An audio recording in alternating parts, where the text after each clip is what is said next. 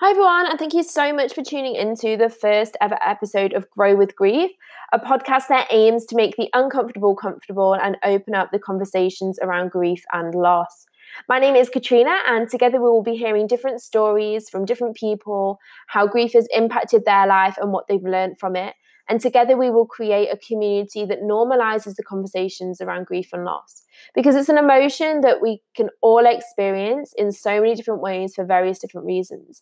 And over the years, through my professional work within education and charities, as well as experiencing grief through various areas of my own life, it's become more apparent that grief is a bit of a taboo topic and often something that we aren't taught about until we're experiencing it for ourselves. So, for anyone with their own experiences of grief, I'm sure you can all recall a time that someone has squirmed at us trying to talk about our loved one or how we're feeling, or maybe the person we're talking to has said something that maybe made us actually feel a lot worse. That perhaps often we felt alone and confused in our feelings. But on the flip side, I'm sure some of us can remember a time that someone we know was grieving and maybe we didn't know what to say or how to help. So, by normalizing the conversation around grief, sharing our experiences, feelings, and learnings, I believe that we can turn what has too often been an uncomfortable topic into a conversation that provides support and reduces the overwhelming sense of isolation and confusion that I personally felt throughout my grieving process and that I know many of my friends felt as well. So, in this first episode, I want to give a bit of a background into my own story and why I chose to start this podcast. And I also want to say that I am going to be as honest, real, and raw as I can be. So, please do bear with me if I have a few moments of tears or a little bit wobbly, because it is emotional to talk about. Even though it's something I talk about openly a lot more now, it is still hard and it does bring up a lot of memories. And I think it's important to talk about both the bad and the good. So I will be sharing things that maybe I've not actually shared that openly with a lot of people, because grief isn't plain sailing. And in a time where we are often only exposed to the surface positivity, it's important to know that negative moments and bad moments and sad moments are just as okay to have. I also want to say that I respect and understand that we all have different experiences, and what I and somebody else may have learned or experienced through grief will not be the same for everyone. So just to give you into a background, into the voice behind this screen, I am 25 now. I am currently living in Melbourne, Australia. I've been here for 6 months. I'm originally from the UK. And I'm living here with my boyfriend, Will, and our little rescue pup, Ronnie, who is currently fast asleep next to me. My grief journey started almost a decade ago, so almost 10 years. And I call it a journey because it doesn't have an end destination. It's something that I'm still on, still living through, and probably always will be on for the rest of my life. There's times where perhaps I find it hard to navigate where I'm going. There's bumps in the road and moments where I just want to get in bed, cover my head with a duvet, and say, go away, world. But there's also moments of happiness, joy, and beauty. So my grief journey began on the 7th of July, 2010. My life up until that point had been pretty good. I had an older brother, an older sister, and my mum and my dad, and nothing terrible had ever happened to us. So we had a nice life. But on that day, my life as it had been and as I knew it changed when my mum, Greta, passed away from a very long battle with cancer. She'd been unwell for about 2 years, and she had various other medical conditions, and she was back and forth to the doctors in the hospital. And after about 1 year of this toing and froing, we finally got a diagnosis that I definitely wasn't expecting. She did have ovarian cancer when I was a couple of years old, but I didn't really understand what's happening at that point. I don't really remember much, and she had the all clear for ages. So, as a child, you never really expect that anything's going to hurt your parents. They're like superheroes in your eyes. You always expect that they'll always be there, that they're invincible. So for me, this was a really big shock and something that took a long time to process. But cancer had actually returned in her lower back this time, along her spine. And my mum refused surgery because the risk was too high. So the next step from there was beginning chemotherapy. And chemotherapy is wonderful in many ways, that it can help so many people. But it is also an awful thing to experience. If anybody's experienced it, it is not a pretty thing to go through. And some days were good, but some days were absolutely terrifying. And our house became a care home for my mum. And as the months went on, only now can I look back and see how much my mum deteriorated and how much pain she hid from me as a young girl. But at the time, I don't know whether it was denial or the fact that my mum was so positive and strong all the time. I didn't really understand the true extent of what was happening. And that fed into a lot of the guilt and the anger that I felt later on down the line, because I felt that I should have seen it sooner and prepared myself better, and also just done more for my mum. Because as a teenager, I was that stage where I was like, I don't want to be doing chores or helping around the house.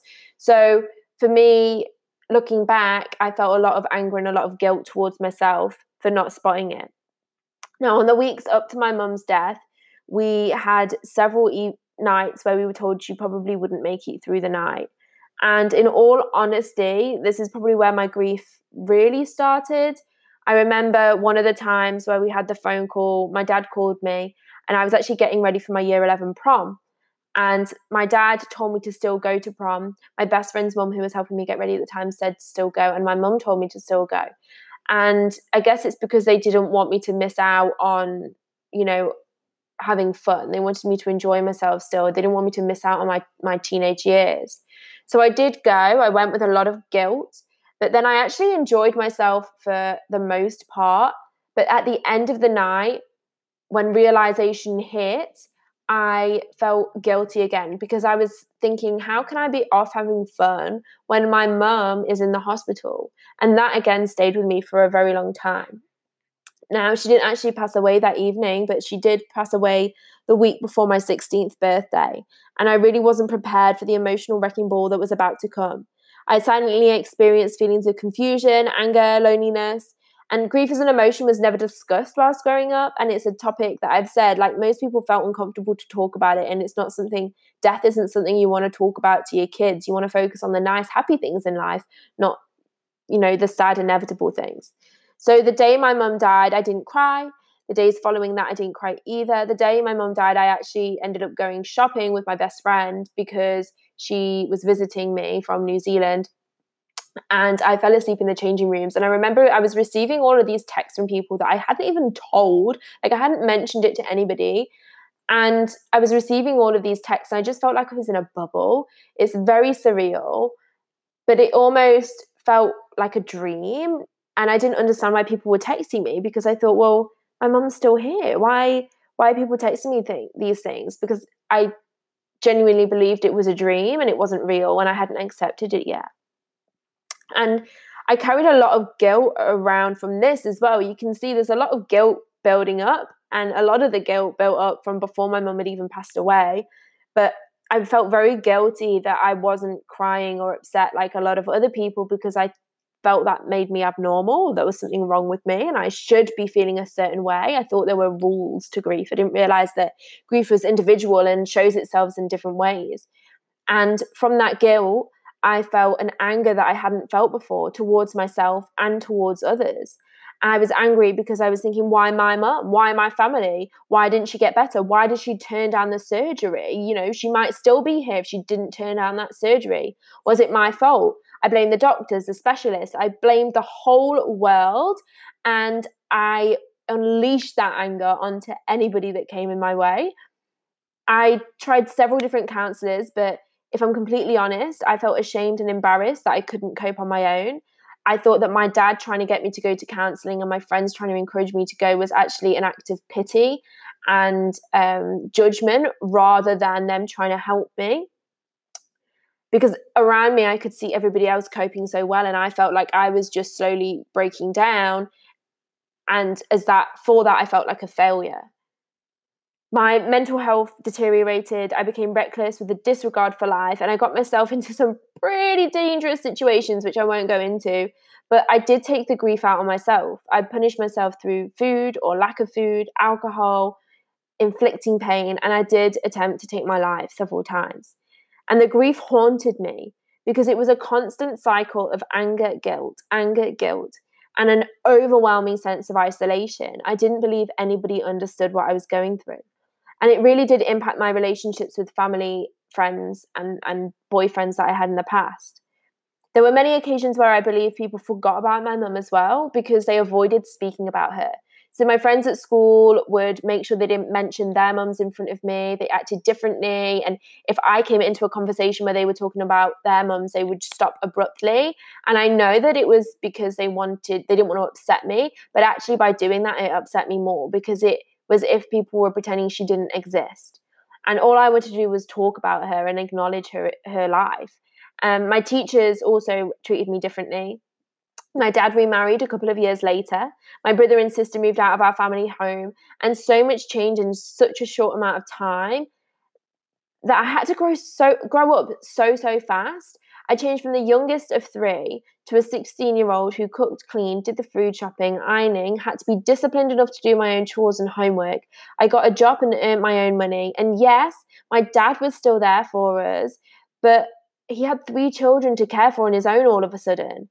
And he had to work to ensure that he could support us and keep a roof over our heads and feed us. And I love him so much because I know that he was working through his own grief at the same time as trying to figure out and navigate how to, bring up 3 children on his own. But I had a lot of resentment towards him because through having to work and provide, it meant that he wasn't at home a lot. And I had a lot of resentment and anger because I thought, I've just lost my mum. My mum has just died and now you're going as well and you're not here. And that created a big tension between the two of us. Nobody had explained, that my world was going to change so drastically in such a short amount of time. No one had explained that this feeling would never go away.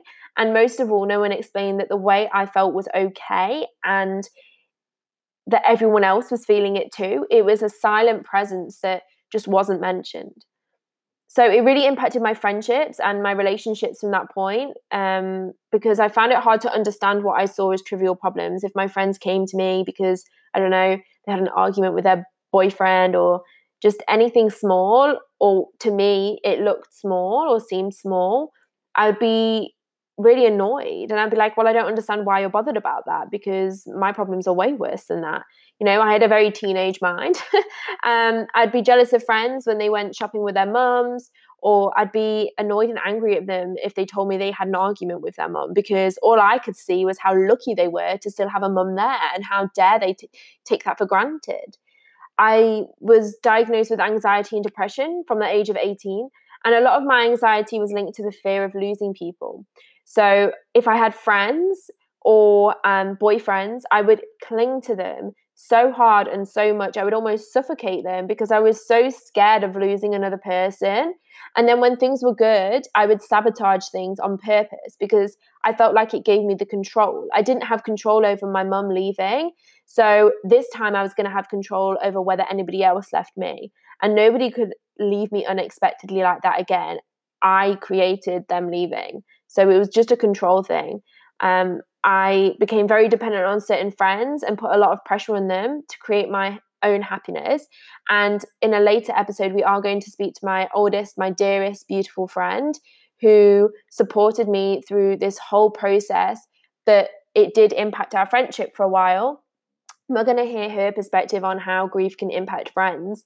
But I put so much pressure that it created tensions and in some cases ruined a lot of my friendships, because now I can see that grief doesn't just impact one individual. It impacts everyone around them, even where they aren't directly involved.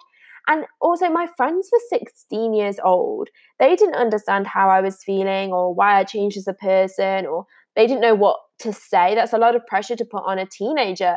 There's a lot of pressure to put on anyone, but a teenager even more so. And I didn't accept that my mum was gone for a couple of years, which can be confusing for people. I still dreamt that she was there, still had thoughts that perhaps this was a big, horrible dream and that I was going to wake up for it and my mum would be there. But I couldn't tell anybody that because I felt like that I was going crazy in my own head by thinking these things, and people would think I was weird for feeling this way.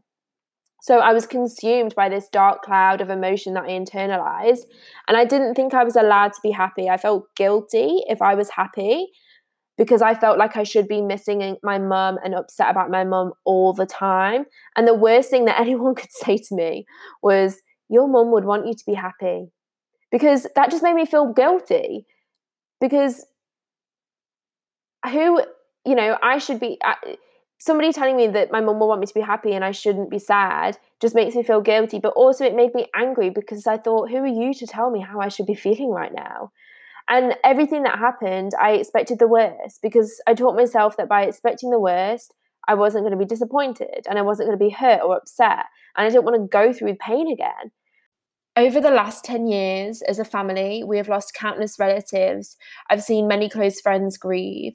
And the thing that gave me the drive to want to do this podcast is 3 years ago, my sister gave birth to 2 beautiful baby twins, my niece and my nephew, who were 3.5 months premature.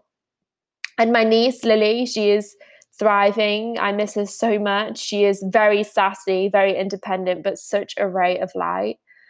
But sadly, my nephew, her brother, and my sister's son passed away. And this really highlighted the lack of conversation and support and misunderstanding around grief. There were so many stories and feelings that I could share with you. And, you know, all I can say now is that I'm in a more positive space. And I'll talk about my mum daily and openly. I share what it was like for me to go through all of that without guilt or embarrassment. And I no longer see life as a dark cloud. I see life as a beautiful gift. But through these experiences, especially seeing my sister go through what she did and watching those close to me grieve, it's become more apparent to me that grief is not linear in any way. And it is not a one-size-fits-all. Does not get better with time. Grief is always with you, but your life grows around it and you grow with it. But what is most apparent is how important it is to talk about grief. Grief is not something that we should hold in on our own. It is not something we should experience alone. It's something that the majority of people, if not all, are going to experience at some point in their lives. So why is it a topic that we avoid? Why is it something that makes us uncomfortable? Why is it not something that we learn about at school? Why do we not feel able to openly talk about how we are feeling with one another? Grief is individual, yes, but sharing our stories and being open about how we feel, our perceptions, what we've learned about life through our grief, and not ignoring that it exists can really provide a supportive and open conversation and give those who have not yet experienced grief more understanding and the ability to provide support for those who are going through it, but also for those who have not yet experienced grief when they do, so they know they are not alone and they know that what they are feeling is okay. So 10 years on, I can see a lot of beautiful things that came out of my grief. Yes, there were so many dark times and sad times, but there were also happy memories. And my family and I, for example, have a bond like no other. I speak to my dad about things that most of my friends have told me they would never talk to their dads about. We're honest and truthful as a family. It's allowed me to see that the world isn't always as it may seem through our eyes. It's given me empathy, created friendships stronger than I ever knew could be possible. It's taught me that I am a strong person, to appreciate every day and not to take my health for granted. I value time with loved ones. It's led me to a point where I met Will, and it's given us the confidence to take the leap and move to Australia and experience an adventure. And I know that one day my grief will mean that when we do have children and a family of our own, I will be able to give them all the love in my heart and be the most incredible mum. It's given me a deeper understanding into my own emotions and those of others. It's given me a passion to give back to the world around me and show people that pasts do not define you. Your grief is a part of you, yes, but it is not the only thing about you. And you can use grief as a way of giving back, as a way of loving others, helping others, and creating a future that is more understanding, empathetic, and open. So this podcast is going to explore the stories of how grief has impacted different people, how they've grown with their grief to be in a place where they can share their story and bring hope to others. It's going to be truthful, it's going to be raw, and at times we're going to cry together, and we'll probably also laugh together. And together we can make the once uncomfortable comfortable. So if you would like to stay up to date with new episodes, please subscribe and follow the Grow with Grief podcast on Instagram. If you'd like to share your story or reach out, please send me a message. I'd love to talk. And finally, most importantly, if you feel this podcast could help someone you know, please share it with them. Together, we can create an open conversation.